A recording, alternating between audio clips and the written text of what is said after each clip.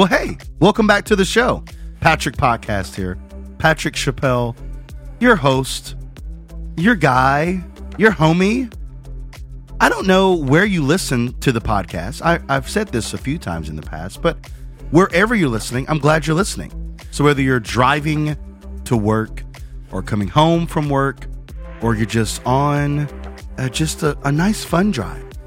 Do people fun drive? I guess that's a COVID-friendly activity. Fun drive. Yeah, I do that. Just driving around. You know, that's always fun. So however you listen, maybe you're cleaning the house, making some food, whatever it is. I'm glad you're listening. Welcome back. I am so excited for today. We have got a wonderful show. And it's the first kind of interview in 2021. You know, we had the Hot Take episode with John Michael Elder and I, and then last week, Benjamin and I did kind of a year in review and just also some other hot takes. And now we're back to form. We couldn't resist. No, we couldn't resist. We could not resist. So now we're back, and now we're going to hear from Russell Pointer. This is a fascinating guy. He is a church planter. He is this has such a wonderful story, and I think you're going to really enjoy hearing all about his background and what he's up to and what he's kind of moving towards. And you know, and what I love about this podcast that we've kind of put together is that there's going to be folks on here that some of you know and know well, some of you are unaware of, and that's exciting. But I hope that you continue to trust us and dive into these shows, because we really are trying to craft together some fascinating conversations with some very interesting folks. So Russ we're going to have a great conversation. You're going to really love that.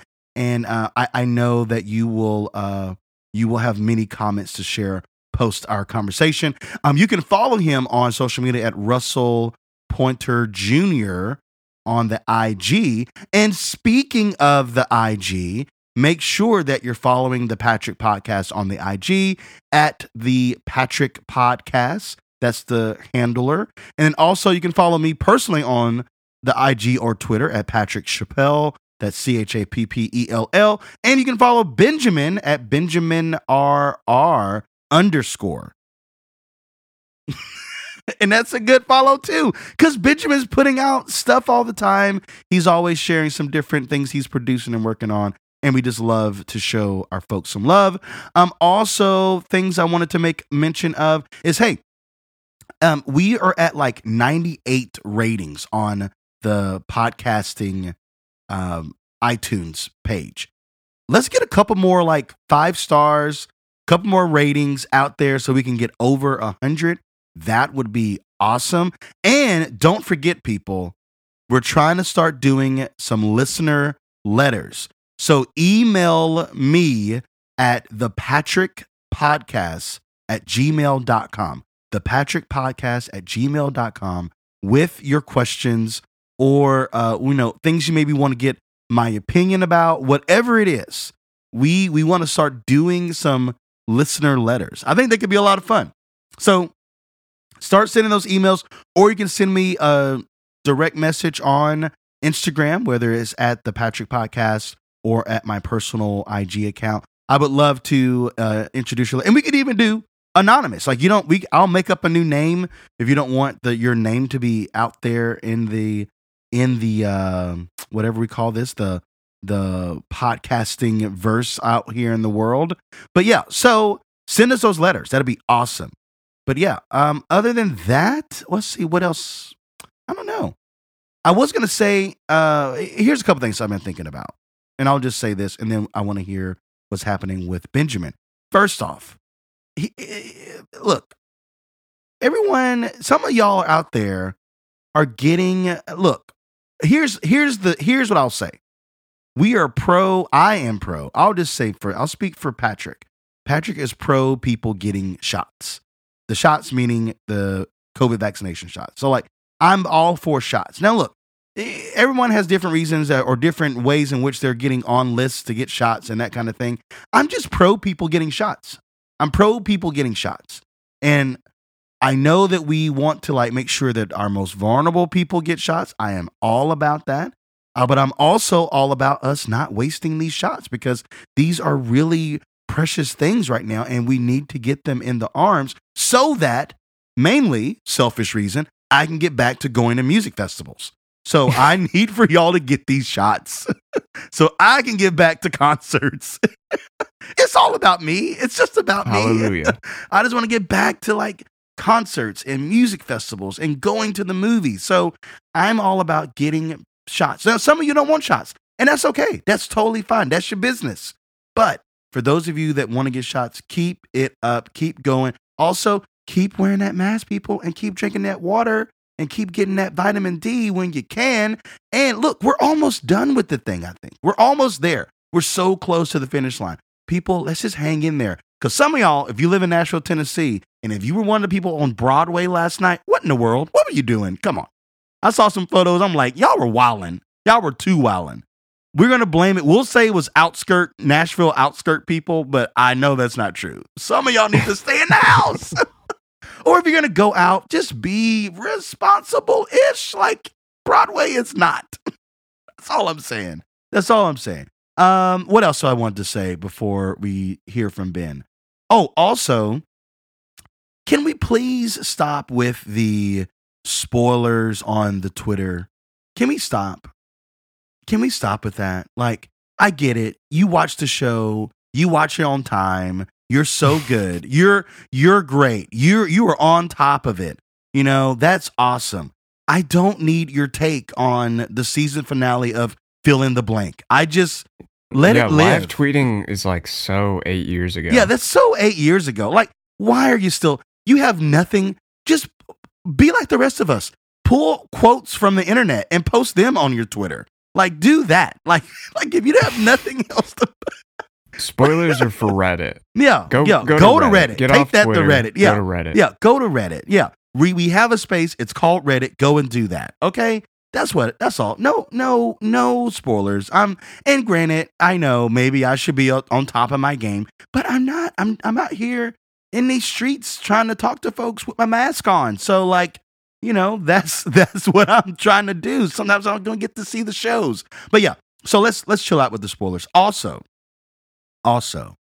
folks, I know some of you are going to be like, this is not a good thing to suggest to us. Why are you doing this? But I love a TikTok. I love it. I'm going to have to take a fast from TikTok. I'm pretty sure. I'm too much on the TikTok. No, I'm totally okay with it because you and I have had quite an exchange going lately, sending each other TikToks, and I am all for it. It's become a thing to where I'm waking up early, not to be productive, but just so I can have some TikTok time before I get up and going in the day. TikTok time for me is when I'm like sitting on the toilet. Like that's dangerous. You makes me stuck on the toilet for a while. No, but in a way, it helps you make sure that you've done everything you need to do. All right, yeah, that's good. And so I don't know if you're into TikTok, you may not be, or Instagram Reels, which are not great. No one wants that. But TikTok I am fine for it. But I'm also fine for those of you who know yourself. It's like, I can't do that. I don't need to be about that. So we'll just continue to send you the random TikToks via text, and you'll be fine. And also, people, I don't know what your life is like, but if you haven't had a break and bake cookie in a long time, woo! Look, where did that come from? This is me. This is me. Don't we have a show to get on to? No, we do. Sorry. Look, I'm getting to the show. Look, I just wanted to mention that bake and break cookies are so good, and it's 12 minutes and you're in paradise. 12 minutes, paradise. That's all I'm saying. That's it. That's all. And also, call your people this week. That's all. Just random. Ben, what's up? Oh, Patrick, I've started biking. Are you gonna wear one? Are you one of those guys that wear those bike pants in coffee shops? No. But I do have a pair of bike pants because my parents gave it to me for Christmas. I haven't worn them yet. They're a little scary to me. They've got pads in them, and it looks invasive. But I got a bike. It's a great bike. I'm very happy with it, and now that it's finally warming up, I've been taking it out a few times, and I'm really out of shape. But I'm happy to be doing it. It's fun. Yeah. It's fun. Well, and what you do, it's a very much sit down kind of a job. So I can see that, like, man, you haven't got to. No. It doesn't feel like you're just sitting down. Well, no. Like that's probably because I'm out of shape. Well, no, because you're producing. That's what I'm saying. Like the work that you're doing is a lot of like sitting in a room. That's what I'm saying. Yeah. It's a good activity. Yes, it's a good activity for you. Gotcha. Biking now, yeah. Because it's like, I can see where you've I can see the potential slacking off because you spend so much time like sitting and in a room and right. It's the only dose of sunlight that I'm getting per day. Yeah. That's good. Absolutely. So congrats. Yeah. Congrats on the bikes. Thanks. Yeah, it's fun. Okay, we've done so much intro. I'm so sorry, folks. Let me get you to the show. This is a great interview. Russ is awesome. I can't wait for you to hear him. Thanks for listening. Thanks for your support. And we will see you next time.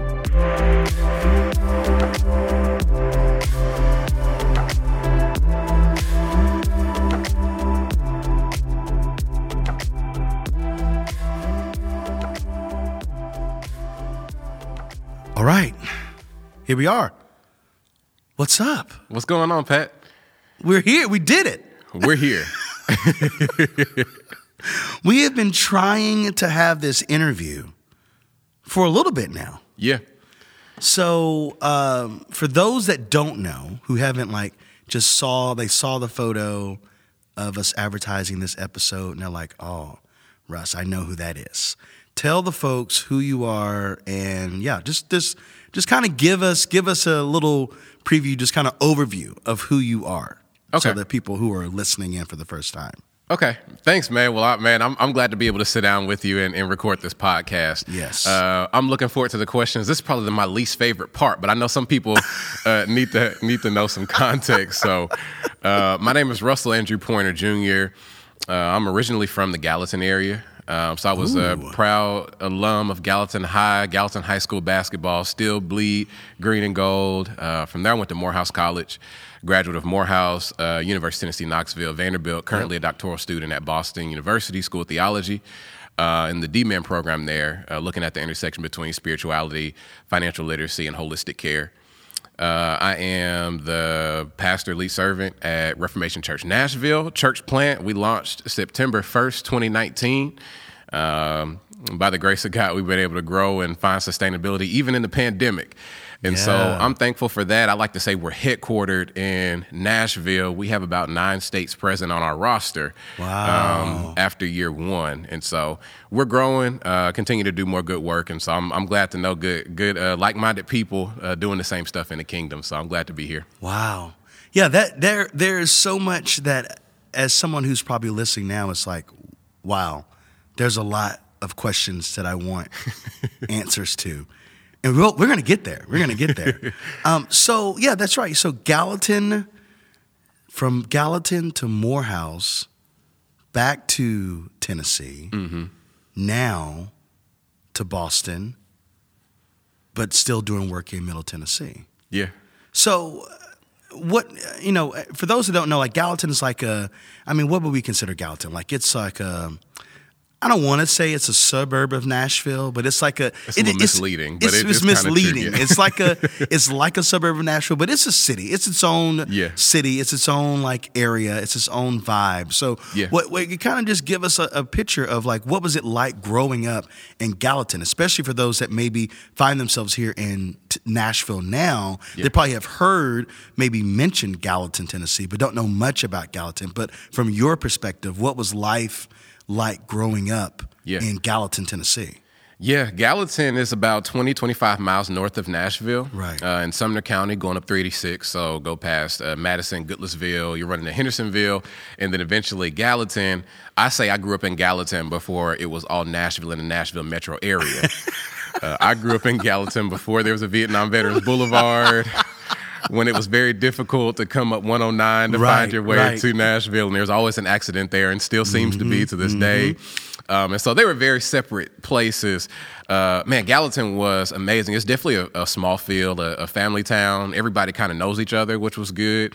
Provided safety for our family. I actually moved. I was born in Indianapolis, moved to Gallatin because my dad accepted a ministerial position at West Eastland Church of Christ. So I moved here when I was 3 weeks old. Wow. And my birth was actually early. So fun fact, my birth was actually centered around a church calendar. So that's it goes your joke of the day. And I promise God, I said the rest of my life and my death will not be centered around the church calendar like my birth was. And so that was how we came to Gallatin. And I was an athlete, so that was kind of its own culture within that, and it was great. I mean, I didn't learn about a lot of what separated people until I got older in high school. Right. My vivid memories are, church camp and being at church twice. That was when you had to go Sunday morning, evening, Wednesday, or you was going to hell. That's right. Easily. And so that was kind of it. Very small town, small feel, family feel, but it was amazing. Actually won some award recently for like one of the nicest towns. I don't know who voted for it. But, yeah. Who knows? Always it's like people get those awards and they place them all over the city. You're like, who said this about? Who was the voters? Because some of y'all are not that. Whatever and that Facebook is. is actually building something in Gallatin. I think a Whataburger is supposed to be coming at some point soon. So Gallatin's coming on the map. If it's not yet, if you can't afford to live in Nashville, look at Murfreesboro, look at Clarksville, look at Antioch, but look at Gallatin because it's on the move. Yeah, what we didn't say is don't look at Laverne. Don't go live in Laverne. Ain't nobody trying to live in Laverne. Sorry, Laverne folks. I know I took shots at you. That's okay. Send the letters in. That's okay. So, that's interesting because growing up in church world, like you're a pastor's kid.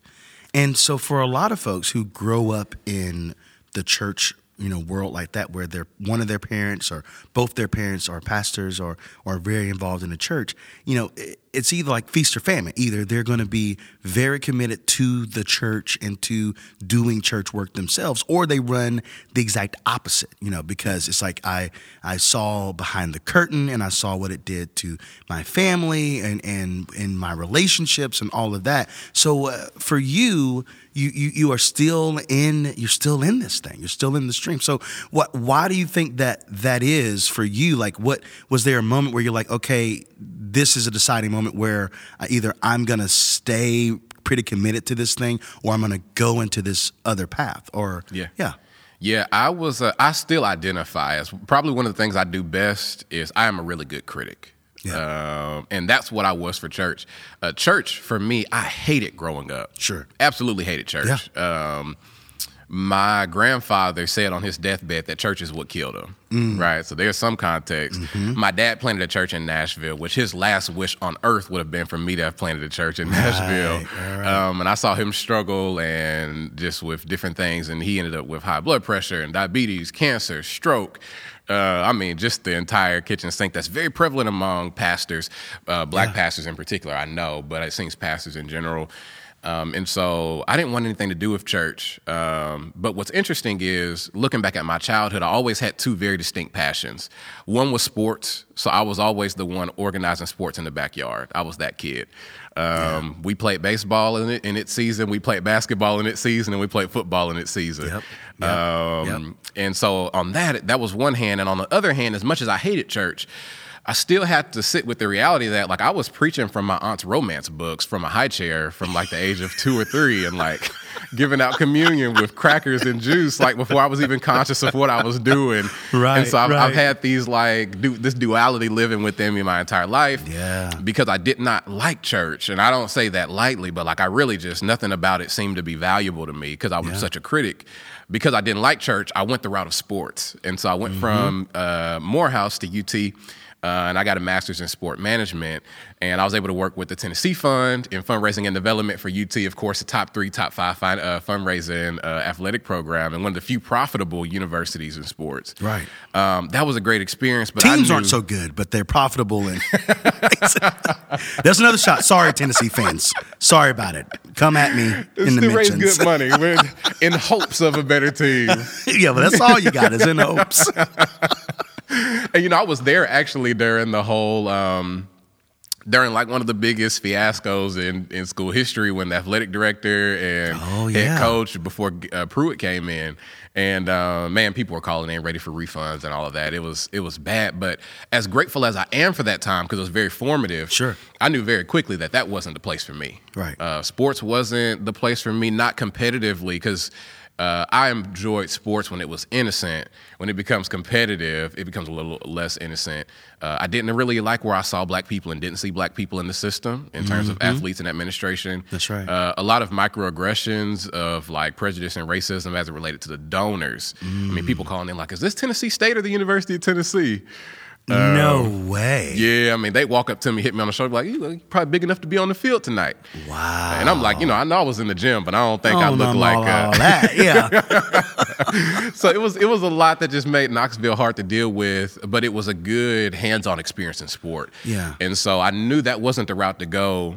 And so wait, before we go there, like how was that transition from you go from Morehouse, historically black college, which is like blackety black, like we know it's just rich with black culture, rich with black community and black excellence and all of this to like where you're dealing with these conversations. Yeah, it was terrible. It was you're gonna kick out of this. It was in Knoxville where I began preaching sermons about captivity. I'm just like, I know what Jeremiah felt. I know what the Israelites felt when Jeremiah was like, no, this is gonna last 70 years. Like, I need this time to end. I went back to Atlanta. Yeah. Thankfully, it wasn't too far away. I was still very active on campus because I would just go back and I needed to be around a culture that I recognized. Right.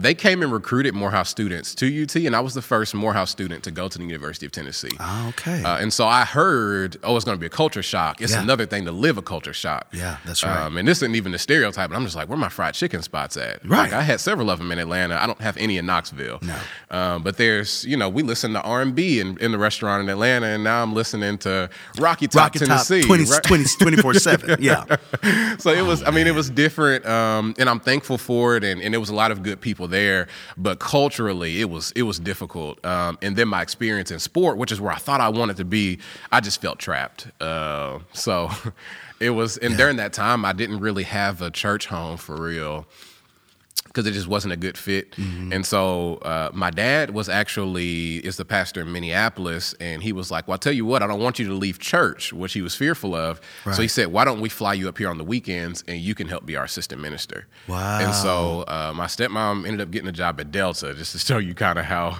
things divinely line up. Yeah. And so for my first year or so, eventually they paid the tax or whatever it was, but I actually was able to fly back and forth for free.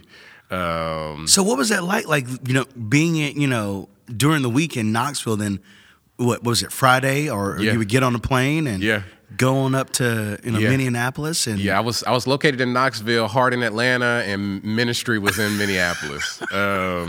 Which is equally another kind of culture shift in and of itself. The first blue state I ever lived in. Right. Really interesting. Like as blue as a blue state could possibly be, almost, right? Like it's so radically different. Yeah, no Bible Belt. It was different. And so I was at UT. I taught PE classes, and so that was how I paid for my education. I worked in the athletic department. I was a student, and then I also would travel and work with Minneapolis on the weekends. So I had my hands full to avoid the feeling of being lonely in Knoxville. I just did a lot of work, but it paid off eventually. So before we get, I know where I want to take us next. But before we get too far down the road here and getting us kind of up to date of where you're at now. Take me back to you're 18 years old and you're deciding on where to go to college. Was it always clear to you that you were going to go to a historically black college. Was that clear? Was that like always going to be the case? Like Morehouse, like here I come? Or were you thinking like, well, maybe I go to MTSU, or maybe I'll go to a Christian school in Tennessee somewhere? Or like what was that decision-making journey like for you? Yeah, so I was graduated top 5% of my class. I was both a student and a scholar and an athlete. Right. It was kind of expected in our family. And so I was blessed with the opportunity to explore both athletic and academic. Sure. But I saw the trajectory of people that came before me, and all of my older teammates that went to smaller junior colleges or smaller schools, they all transferred and didn't finish. Wow. Just trying to chase their dreams and getting lost somewhere. So I made a personal decision that I would go somewhere where I knew that I was going to have a good time for 4 years. Right. Oh, okay. And so that's right. I was able to go to Morehouse on the Morehouse College Scholarship, which was an academic scholarship, which I lost, but it ended up making me more money. It's weird. Of course. Systems are weird. But actually, my college my college teammates and some of my best friends, Jalen and Jason, introduced me to Morehouse. Wow. So we all went down to Morehouse together and visited. And we were like, yeah, this is where we're going to go, this is where we're going to go. And then when it came time to decide to go to college, I'm like, yeah, we're going to Morehouse. And they're like, no, we're going to Tennessee State. And so I was the only one that went to Morehouse. Interesting. But when I visited Morehouse, I knew that was where I was supposed to be. Yeah. I got accepted into Lipscomb, and I got denied from Vanderbilt, which I later became a graduate from. And then I got denied to Duke. And so a lot of my story is learning that God will often redirect through rejection. Yeah, and so if I'd have got accepted into Duke, that was where I would have went. Oh, absolutely. And when I went to Morehouse and I got a chance to see culture, they put on a big show down there. And when I saw the show, I said, this is where I'm supposed to be. So for the people who are listening who have only heard about these kinds of school in like whether it's in film or whether it's in you hear things are talked about it in the kind of political, sector. You hear people mention historically black colleges, and people always kind of mention it. Tennessee State, for those of you who live in, who live here in Nashville. So we always hear that, but I guess for someone who is like I have, like that's where I developed. That's where I grew. That's where I connected. It's where I kind of got inspired. Kind of give people, I guess, a snapshot of what was it like for you to like go from Gallatin, Tennessee to it, not only like leaving home, which I think is so critical to like your whole experience in life is, and not that for those of you who never have left home and gone somewhere else for school, but there's something about eventually leaving home, going to a different city and or state to experience something new. Yeah. What is it like for those that like who have maybe gone to university and says, "Oh, I know. I'm sure it's just like my university." It's like, I don't.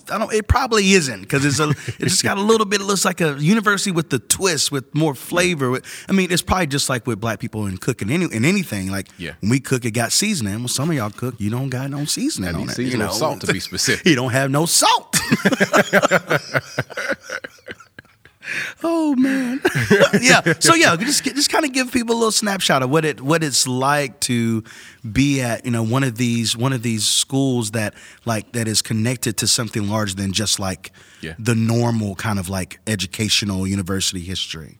Yeah, it was amazing. I remember the first time I went and being referred to as brother by people I didn't know. What's going on, brother? What's going on, brother? Yeah. And I'm like, yo, something's to this. Yeah. And they were able, of course, most people know Morehouse because of Dr. King and the Spike Lees and the Samuel Jacksons, and that was cool. But man, I tell you, the biggest lesson, and it sounds like it's backwards, but sure. One of the biggest lessons I learned from Morehouse was what true diversity looked like. Now, let me tell you why that is backwards. Okay. Morehouse is 99% black men. But I learned about diversity here for this reason. I learned that blackness and black men are not a monolith. There you go. And so when I'm hanging out with people who are like, yeah, I was the chess champion for the state of Oregon. You're like, what? And I'm like, first off, Oregon. Second off, chess. Anthony Body, and he was like a state caliber golfer and chess guy. Yeah, that's so. And I know people who were in the tech world, and I know people who are literal doctors, and black men who are lawyers, and black men who black men who love R&B music more than hip hop music, and black men who love country music. And I really got to see that, hey, black men don't have to be a monolith. Yes. And it gives you a chance to embrace your identity and your culture without that culture being defined by people on the outside. Yep. And so we take pride in Fried Chicken Wednesday. Yeah. Not because black people eat fried chicken, but because we just enjoy fried chicken, and so we bring a DJ and we make a party out of it, right? Right. Black people have historically done, like, put us in whatever situation possible, and we're gonna have a good time. Yeah. And where the DJ at? Who DJing? Yeah, that's almost number one. Who DJing? No, not him. No. We had they rented out Target for the college students, the incoming freshmen, for us to go. They gave us shuttles. We rented out Target, and there was a DJ in Target. Of course it was. Like, we had a party everywhere, and it was really amazing. Because I was able to define blackness and embrace blackness, right. Free and apart from society and even whiteness trying to define it. But we were able to define it for ourselves as this is who we are. It's synonymous with excellence, not poverty of different things. Yeah. It's synonymous with upper echelon, and not like we're able to define that for ourselves. They taught me very much hustle. It taught me how to grind. I mean, one of my best friends, Chris Sumlin, I tell him all the time, he's one of the people that taught me how to hustle. He is a 3-time published author now, and he wrote his first book in the library. No laptop, and I'm sitting here with a laptop with no productivity, and I'm like, okay, I'm doing life wrong. And so I really got to see people. Wow. I mean, and even as it comes to like criminalization, one of my good friends there, he was trying to study abroad and had to start selling weed in order to pay for his study abroad trip. And that's where, coming from Gallatin, I'm like, people who sell weed are terrible people, and they're criminals and thugs and deserve to be thrown in jail. And meanwhile, I'm like, no, he's a good guy. He's struggling to pay for an experience that some people pay for out of their checking account. And he doesn't know how to do that outside of these means. And so it was very paramount for who I am. And I don't think it was unintentional that I went there. Wow. That's amazing. So, okay, so now you're at UT, and then now you got to make another decision, which is what comes after this UT experience. Because I mean, what I kind of imagine happening, and this could be totally wrong, but what I imagine happening is that you've kind of reached a ceiling of like this whole experience of what was happening at UT, and it's like it's time for something else. It's time for me to move on. And what you decided to do next was to come back to this Middle Tennessee area and go to Vanderbilt Divinity School. Yeah. Now, that was that just something you're like, okay, I know I want to do Divinity School, or was there a moment that happened where it's like, okay, now this is the next step? Yeah, I started working with my former church, Minneapolis Central, and as I became the assistant minister there, it was a very formative experience for me as well, because I realized that two key realizations came prior to seminary. Number one, it was not that I did not like church people. I did not like church systems. And number two is I had the same feeling that most people do when they left the church. Yeah. The only difference for me is, rather than running from it, I felt called to change it. And that was where church planning came from. So when you say even like you realized you were mad at the system and not necessarily the people, was what did you when you first had that realization? Can you remember? Here's why I think the system is broken and messed up. And then after you've journeyed through MDiv school, did you still think that was the major system issue, or did that change? Does that make sense? Yeah. So one of the things that I became very passionate about, Reverend Dr. Howard John Wesley was my baccalaureate speaker. And so when I was in Knoxville, I was so bored, I had nothing else to do but study. So I'm learning about financial literacy. I'm learning about theology. Through YouTube, by the way. And so I am pro-education, but education can come in many forms. That's right. And so as I was studying him, he's a big advocate for women in ministry. Yeah. And so as I'm in Minnesota, which is a context of a very diverse state, very progressive state, in as some people would consider being progressive, I'm talking about like trans state people, and they're fairly progressive state. Absolutely. I knew that if there was a place for me to begin experimenting with a group of people collectively, collectively as to what does it look like to have inclusion of women in ministry. Minnesota would have been, I couldn't have picked that place myself. Sure. Yeah, that's right. And so I began studying with the church about ways that we've used Paul's scriptures to marginalize and to silence women. And we began to, what I did was, Dr. Howard John Wesley has a quote that says, "I'm not here to tell you how to think. My job is to get you to start thinking." Yeah, I live one. That's one of the models great. I live. That's right. Any good teacher knows that you don't tell people how to think. Your job is to get them to start thinking. That's right. And I believe that church operates best when every opposite end of the spectrum is present and is able to engage in dialogue. Like unity is not the absence of disagreements. Unity is the belief that we're going to continue even in disagreements and try to figure out how to find that ultimate truth. That's right. That's politically. That's as it relates to everything. And so. It was there where I was like, look, I know where everybody stands, right? And so what I want to do is, this isn't my belief, this is what I had to tell them to bracket it, but I'm going to teach you the exact opposite, right? I'm going to teach you that women are allowed to pastor. Yeah. And not that I want you to believe that, but I'm going to teach you the exact opposite, and I want you to let me know where you land on the spectrum.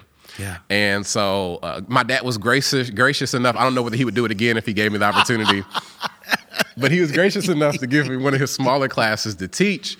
And as we began learning this, we began to integrate women into ministry in several different forms, and singing and teaching and things of that nature. And they still carry a lot of that. But I realized that the people were ready to progress. The leadership was not ready to progress. And then part of the reason the leadership wasn't ready to progress was because they were also concerned with what is going to happen to the church budget if we make these changes and everybody don't like these changes. Right. And I think that's one of my, I'm very much I'm embracing being a creative and being somebody who has a type of entrepreneurial spirit. I started selling apples at school, if that counts, right?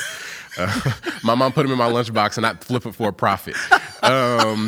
I'm trying to embrace being a creative and have an entrepreneurial spirit, but nothing within me would have ever seen church planting. But that's why church planting ended up being what I felt like I was called to in Nashville, because it gave me the autonomy to build proper power structures and to build the community in the church that I wish to see. Yeah. And that's why I think that, church plants and multi-sites are very important, which, is the work that you're doing as well, because it allows us to experience a new facet of God or a different experience with God in a way that older churches and other churches may not necessarily give. Yeah. And so that was I ended up going to Vanderbilt Divinity School because I made a mistake going to Knoxville.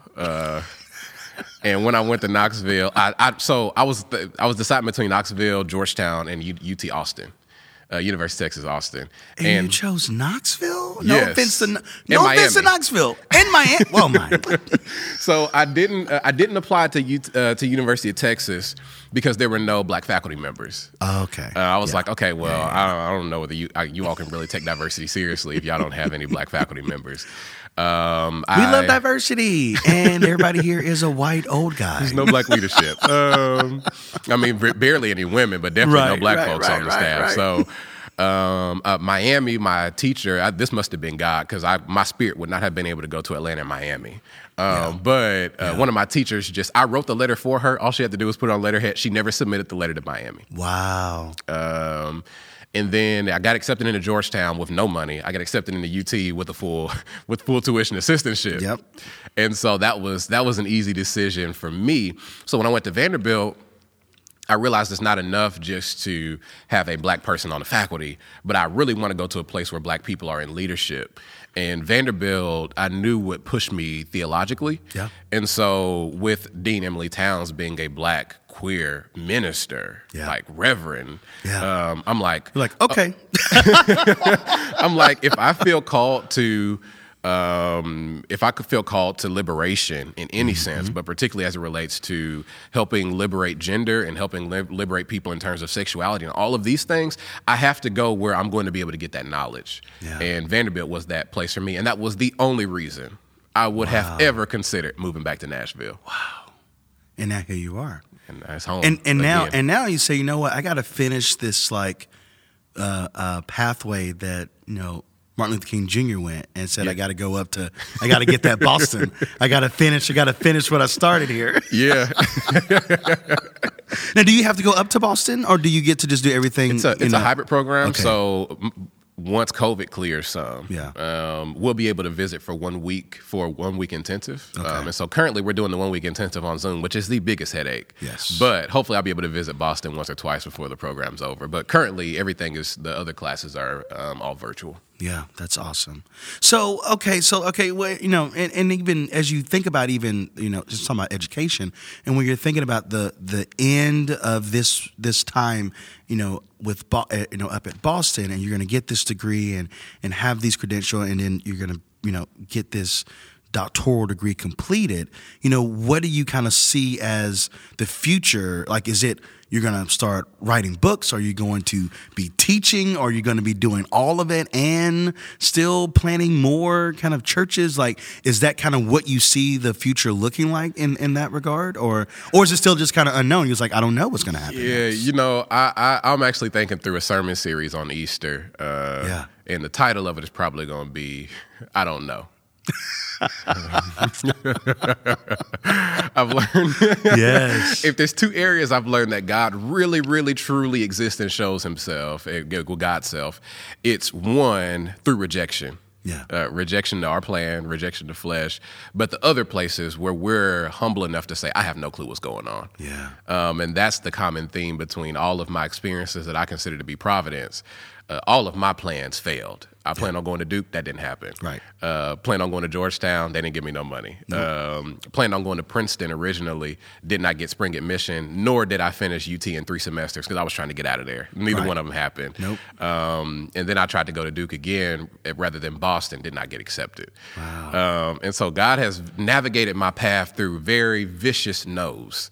And so in terms of what's next, I mean, I'm really interested in holistic care and like spirituality and ministry. Yeah. And so one of my project is probably going to be looking at creating an online literacy, an online financial literacy platform targeting Black children.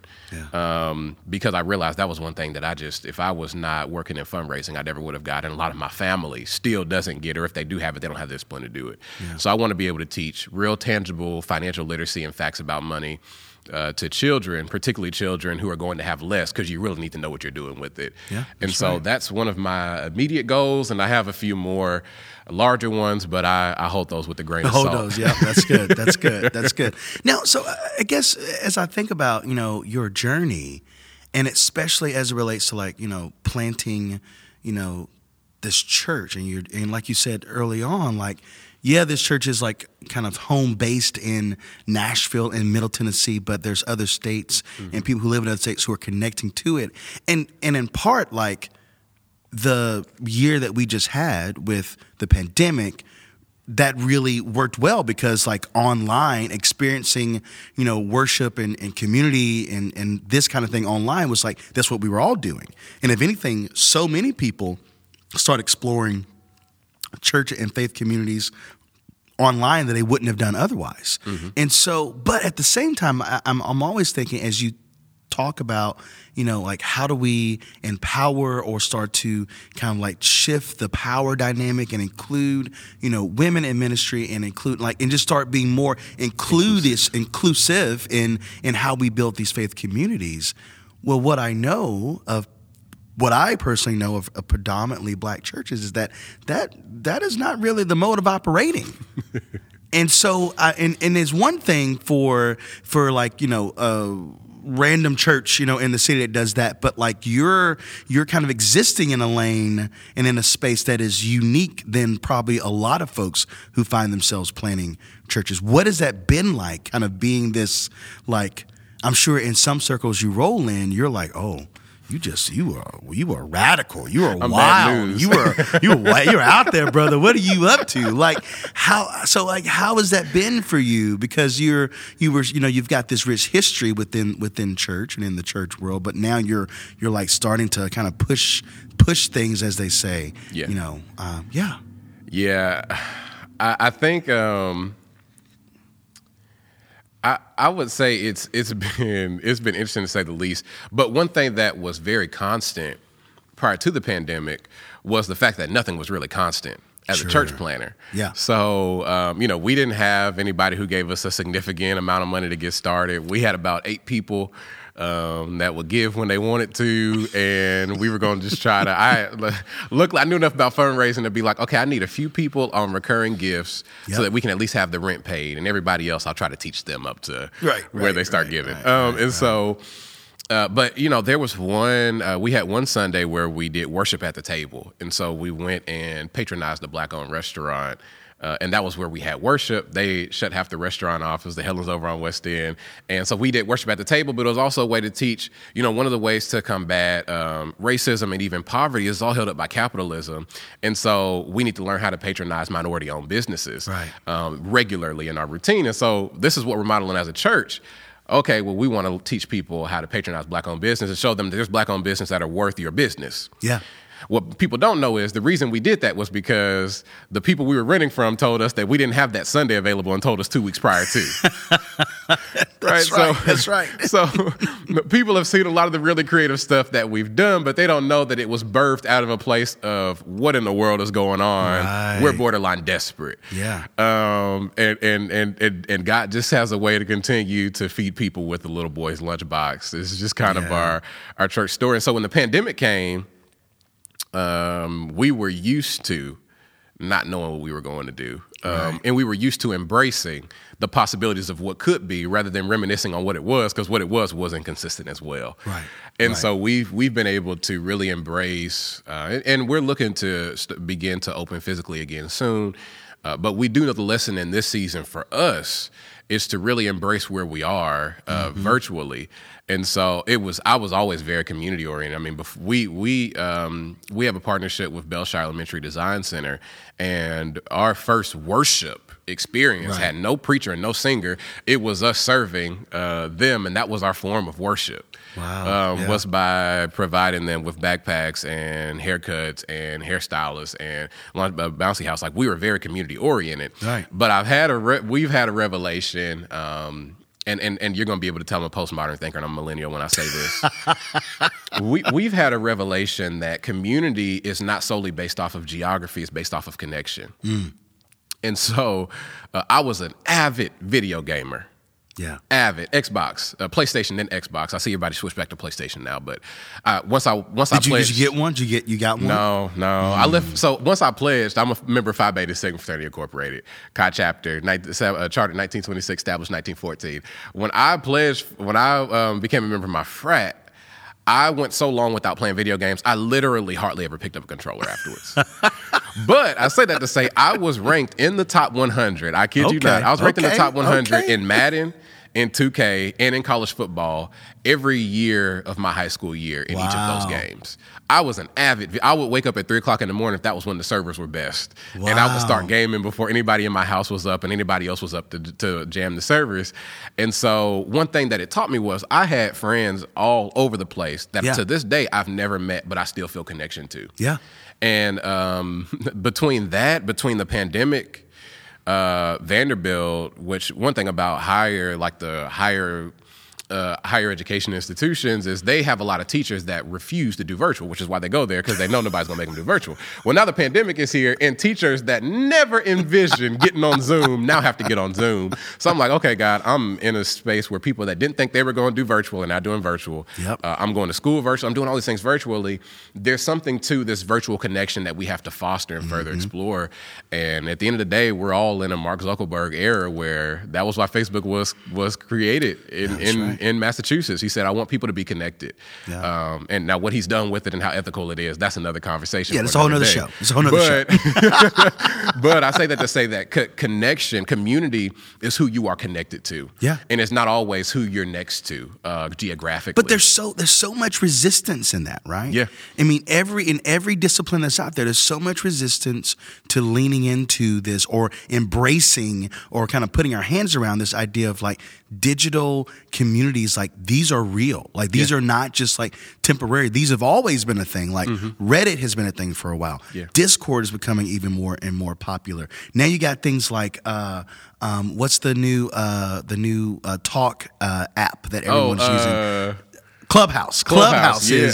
is becoming this big thing. Like you have these online communities, and gaming, like you said, is one of them. Like I know so many guys and girls who like hop on a game, and that's how they connect to their friends. Yeah. So why wouldn't that be true for all the other kind of areas in our lives? Yeah.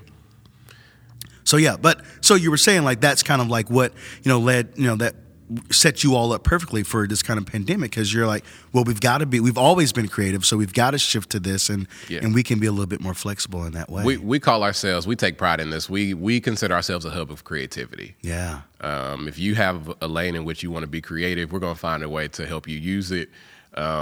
No holds barred. We're going to let you be as creative as possible.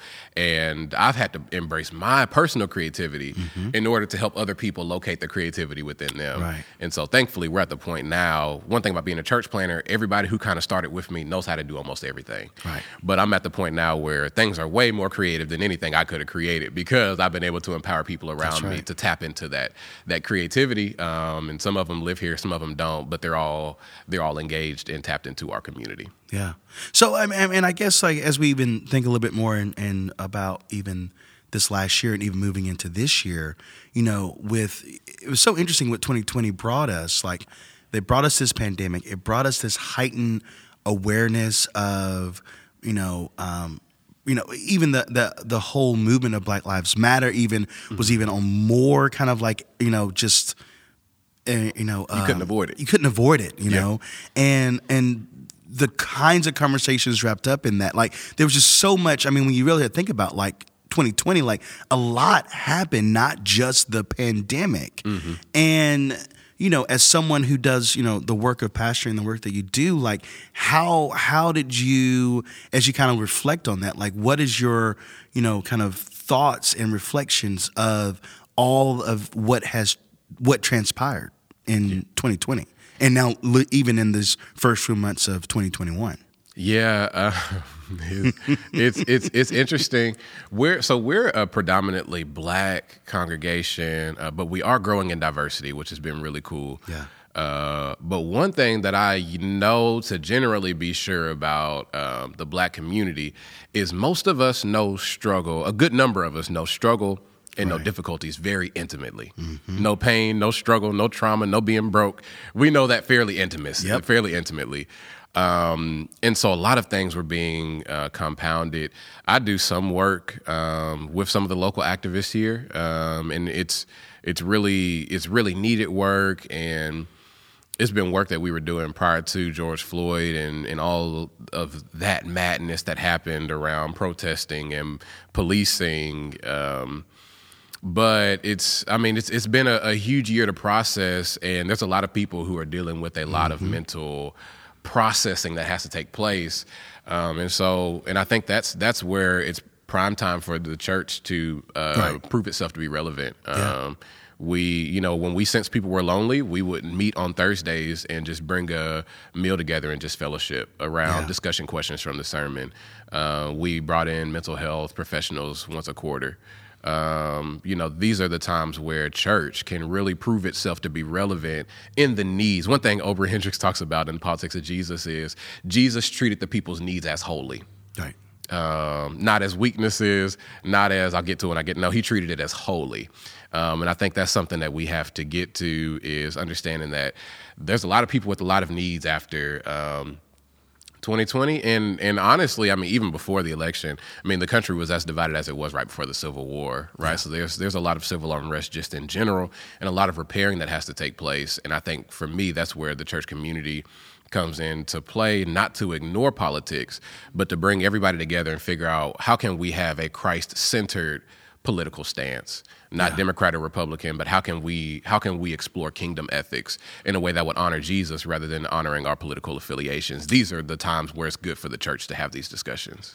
Yeah. I mean, that's exactly right. I think that it's definitely a trying time. And even when you talk about mental health, and I feel like when I think about faith communities and church communities especially, I definitely feel like there's a collective turning of the corner of that. And that's even true within the Black community, you know, because like if there's ever was a community that resisted, you know, kind of in the history of resisting things, like it was this idea of being, you know, investing time and energy into mental health and going to see a therapist and really kind of like embracing this thing. And I feel like while there's still lots of work to be done in that space, it definitely feels like things have started to turn a corner. I don't know if you've seen that too. I feel the same way. But yeah, it's been really interesting to see how folks are starting to say, yeah, I think you're right. I think I do need to go and see someone. Mm-hmm. And normalizing not being okay. That's right. Normalizing not being okay. I mean, I love the work that Brené Brown talks about. Yeah. As a recovering perfectionist, and I say recovering not because I'm making progress, but it just helps me to admit it. As a recovering perfectionist, it's okay for some stuff not to be completed in the manner you thought it was going to. It's okay if you're not okay that day, and it's okay to tell people I'm not doing that well. Yeah. And these are things that there are licensed professional counselors that can help you tease these out. And I do believe that it was really bad. I think our theology has something to do with it that may need to be parsed out some more. But I do believe that there is a move towards at least acknowledging mental health. And even if not the actions to follow it, there are at least conversations saying, hey, this needs to be discussed and it needs to be normalized. Yeah, that's good. That's really good. So now you're here in Nashville and you're doing this work and you're kind of building this thing in Nashville now. Kind of as you look at what's happening all in Nashville, the growth that you see happening. Kind of what's your hopes? What do you think's the wisdoms that Nashville needs to embrace as they start to kind of, as we continue to grow as a city, and we're seeing, you know, this kind of mixed thing of like we need to support kind of Black and brown businesses, but then at the same time we're still in very much gentrifying kind of like mode of operating. You know, we saw, you know, even in the North Nashville area post the tornado, like you're seeing kind of like the neighborhood change, and it's not including the men and women and families that were a part of this community in that area for, you know, years and years and years. So I don't know if you've got any comments towards any of all what's happening in shout out to Slim and Huskies, right? Yeah. The first Black-owned restaurant. Yeah, on how Broadway. about that? Like, so if you don't know everybody, like Slim and Huskies is, which again, like if you really like, is exciting, right? The first Black-owned business in downtown on Broadway in Nashville. Yeah, that's exciting. What's also crazy is it's 2021. It's the first one. The first one? This is the first one. Y'all wild. Yeah, I think I would like to see Nashville embrace, you know, we talk a lot about being the it city and growing, and the growth is definitely there, and in certain ways it's been unprecedented. But I'd like to see Nashville embrace being a large city. Ooh, yeah, that's right. You know, I do love the small town feel, but I think there are certain parts of large cities that have to be embraced, if for nothing else, for the structure of the city and the growth that's to come. Right? When we're talking about public transit systems, like could you imagine going to a LA or a Chicago or New York and not having and only having one means of public transportation. And not even a good means of public transportation. Yeah. It's like you can get on the bus. It's going to take you all over creation before you get to your stop. But yeah. Oh my and we see the airport growing, right? Yeah, like that's right. That's good. But I'd like to see, you know, there's certain things that large cities do that makes it a coincidence as to why they can continue to grow and not break. Yeah. And I think that that's something that I would like to see Nashville do, is begin to embrace the fact that we are becoming a large city, and there's certain things that large cities do because that's what large cities do. That's right. That's right. And I mean, not only do we have Slim and Huskies now that's downtown Nashville, but then the African American Music Museum. Museum, yeah. It's what's the official title? I'm like messing up the official title. I know what you're talking about. I may not know. Apologies, everybody.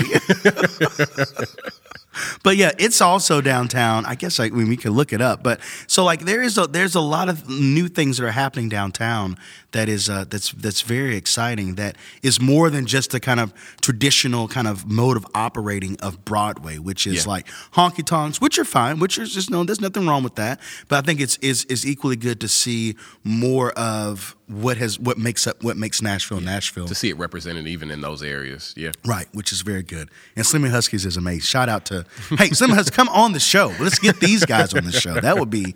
I'm gonna try to work on that. That'd be great. And we're seeing these new Black-owned banks that are kind of starting to find some new energy and breath, which is amazing. So there's a lot of exciting stuff happening in Nashville. Hey, have you? I was gonna. This is so random, but I'm curious. Have you gotten to watch Judas and the Black Messiah? I have not seen it yet. Oh man, have you seen it? Yes, I've seen it twice. Everybody, you need to go see that movie. If you haven't seen it, go see that movie. It is fantastic. It's on Netflix, right? So it's on I think it's on HBO Max, okay. Something like that. Maybe I maybe think that's right. But yeah, so you need to go see that. Fred Hampton. It's just a wonderful story. Did I say that right? Oh my goodness. Yeah, but you need to go see the movie. It's very, very, very, very good. Yeah, I've heard good reviews. I haven't seen it yet, but I definitely plan on checking it out. Yeah, that's good. Okay, let's do some speed rounds. Let's do that. Let's get on that. Or I guess it's not really. It's like a speed round, but kind of a speed round. Yes, I was right. Chairman Fred Hampton. I know my stuff, people. Which the whole story. If you don't know anything about Fred Hampton, you need to just read his story alone, and understand kind of how his place in history is so important. So, but that's good. Okay, let's do this. Let's do this little. Final question round, and then we'll have you back again because this has been fun. Yeah, I've enjoyed it. Okay, so first one, what's something people seem to misunderstand about you? I'm an introvert. Oh, well, they say that the best public speakers typically are introverted. Yeah. Folks. Yeah, so sometimes if you see me off to myself and I'm acting like I don't want to be bothered, I'm not being rude. I need time to myself. And I love people, but I prefer people that I know. Yeah. And when I'm meeting people I don't know, I need time to debrief at some point. Yeah. So okay? So that's really interesting. You say that your introvert is, you have a large social media presence, right? Yeah. So what is that like as an introvert, knowing that all these folks are following me? So if I post anything about anything, all these eyes look at it. Does that mean the crafting process is very meticulous, or what is that? Yeah. Yeah. What's interesting is I've always said this. I have a good amount of followers on certain social media platforms, but the weird thing is I feel connected to a good number of them. That's good. And that's what makes it easier. Okay. That's good. If it ever felt like it started to be strangers, I'd be a little worried. But I mean, even on Instagram, I remember my roommate was like, "We need to create an Instagram." And people gonna follow us and and I'm like, yeah, but I don't take pictures. I don't really like people that much, and I don't take pictures. And so I just kind of grew out of it, and eventually it was kind of a part of the culture. So yeah, it is interesting how it's one thing where I would in part there's part of me that would just love to be rid of all social media, but it's there's only a few kind of jobs out there where there are definitely careers where you having no social media is totally fine and acceptable. Yeah. But it's if you're in real estate, or if you're working in kind of ministry, church work, or nonprofit work, or any kind of small business, social media is it's just a must. Yeah, there's no real fast from it. You can't. You can maybe find ways where you're not always on it and consuming it, but you kind of have to have at least a somewhat active presence on these platforms. And it's my news intake. Yeah, exactly. Right. It's become the news intake. News at 6 or 9 or whatever time it comes on anymore. I don't even know what time, but social media is my news as well. That's right. That's right. Okay. What are some of your favorite quotes? Favorite quotes? Quotes, yeah. A few of your favorite quotes. My dad raised us to believe, to whom much is given, much is required. Yeah. I love that one. Favorite quotes? I would probably say that I love a lot of Brené Brown's work, and I repeat it to myself about vulnerability. She has a quote that says, "It's hard to hate people up close." That's right. From a distance, Jesus looks like this criminal that deserves to be killed. But if you were close to him, you would know that there's something more there. Yeah. So I love that quote as well. It's hard to hate people up close. If you hate them, you may not be close enough to know who they really are. Yeah. And that's an interesting thing, a journey in vulnerability, which, I would say it's no surprise to you and I, but Black men, that is, if you say, give me a word bank of what Black men are like, vulnerability is not on the top of that word bank. There's a lot of great words, but vulnerability is not on the top of the list. Yeah. And it's not saying that there aren't individual, like certain Black men that have always been very vulnerable in that way, but like collectively, that has not been. It's taboo. No. I keep it close. And so you're right. Like that's her work. It really does open, especially if you get people, Black men and Black women and any people for that matter to reading her work. It's like, oh, you're right. That's exactly right. Yeah. That's good.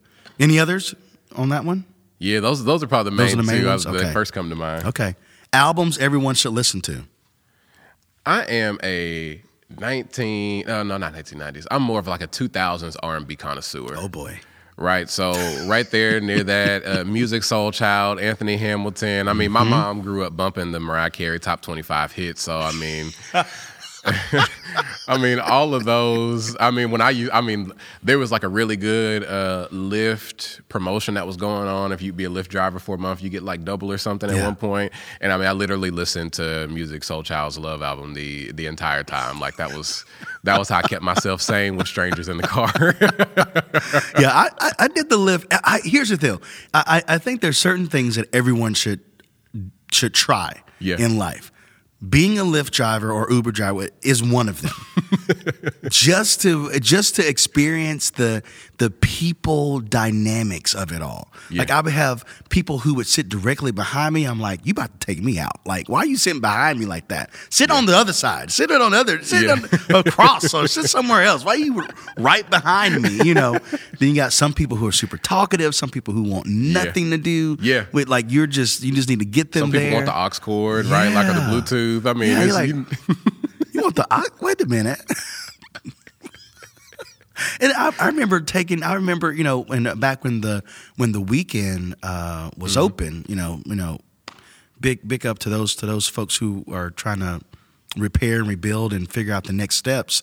But I picked up a bunch of girls from there, and they lived almost in Murfreesboro, like near about in Murfreesboro. And I was like, this drive, y'all are way what?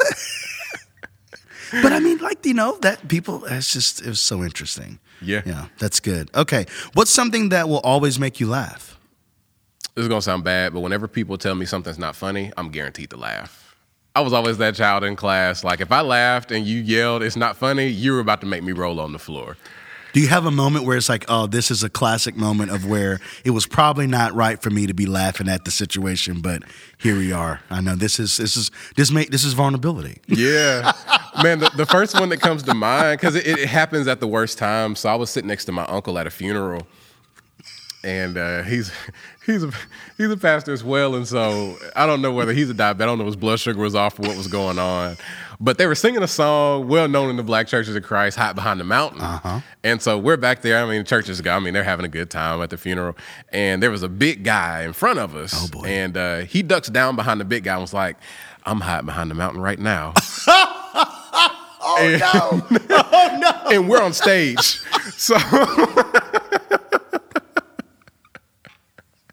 So I'm trying my hardest not to laugh, and then the person next to me was like, "I don't know what y'all are laughing at, but it's not funny." This is not funny. Yeah, I'm like, yeah, you just started it back up. You're right. I'm sorry. Oh man, what's one or two books people should read? I'll tell you two books, and they're probably related to spirituality, but two books that were very formative to me were "What is the Bible" by Rob Bell. Yeah. Love that book. Yeah. And I'm actually going to give three. Politics of Jesus, Oprah Hendricks, the revolutionary Jesus of the Bible. And lastly, Emotionally Healthy Spirituality by Peter Scazzaro. Yeah. A must read. He says that his claim was that it's impossible to be spiritual without being emotionally healthy. Because you'll end up weaponizing spirituality in a way that hurts people. Wow.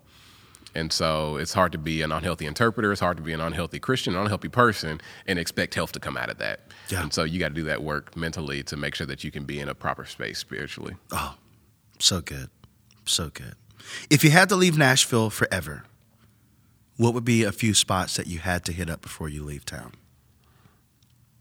Man, two that I know would be difficult to come back to are probably the Black-owned restaurants. So I eat steak and chicken almost every day. Like I'm a creature of habit. I just eat the same stuff. I go to Hibachi for lunch twice a week.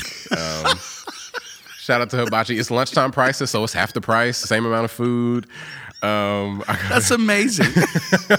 And when I'm not at Hibachi eating steak and chicken, I'm like at Moe's or something eating steak and chicken as well. So Moe's like the Moe's Southwest Chipotle. What? But I get a veggie bowl from Chipotle because it makes me feel better. So if I want to be healthy, that's where I go. Wow. But I eat the same stuff over and over again. So it would probably be, if you've never had, now Helen's Hot Chicken has hot chicken in its name, but they have the best fish. I don't really eat anybody else's catfish anymore. I get their catfish on hot level, like on the heat on hot. And well, here's the sign. You know you messing with a Black-owned chicken spot, hot chicken spot, if fish is on the menu. That's 100%. If fish ain't on the menu, if you Black folks ain't a part of that place. If you frying chicken and not fish, the people are going to be like, okay, what are you doing? Who back there? Who in the kitchen? Who back there? I'm coming at you, Hattie B's. That's who I'm talking about. Yeah, so Helen's, and then I love Slim and Husky's. So, of course, I live north. Yeah. So, regularly when I'm going past Rosa Parks, I'm like, let me just go stop by Slim and Husky's. Yeah, it's so good. Okay, that's good. And what do you think are one of the keys to a good life? One of the keys to a good life, I would definitely say, is having good people around you to enjoy it. I've seen people get older and be lonely. I've seen people being younger and trying to achieve success by themselves. But I believe in order to really, each person, God places people around us that have a piece that we need. And so it's important to have people around you that can push you, that can hold you accountable, and that have the God inside of them that you're missing and that you need at times. So I think having the right people around you is super important to whatever you're trying to be successful at or experience some type of fullness in. Man, that's so good. Russell, thank you. This is great. Yeah, man. Thank you. We'll do it again soon. Yep. All right. Yep. See ya. See Peace. Ya.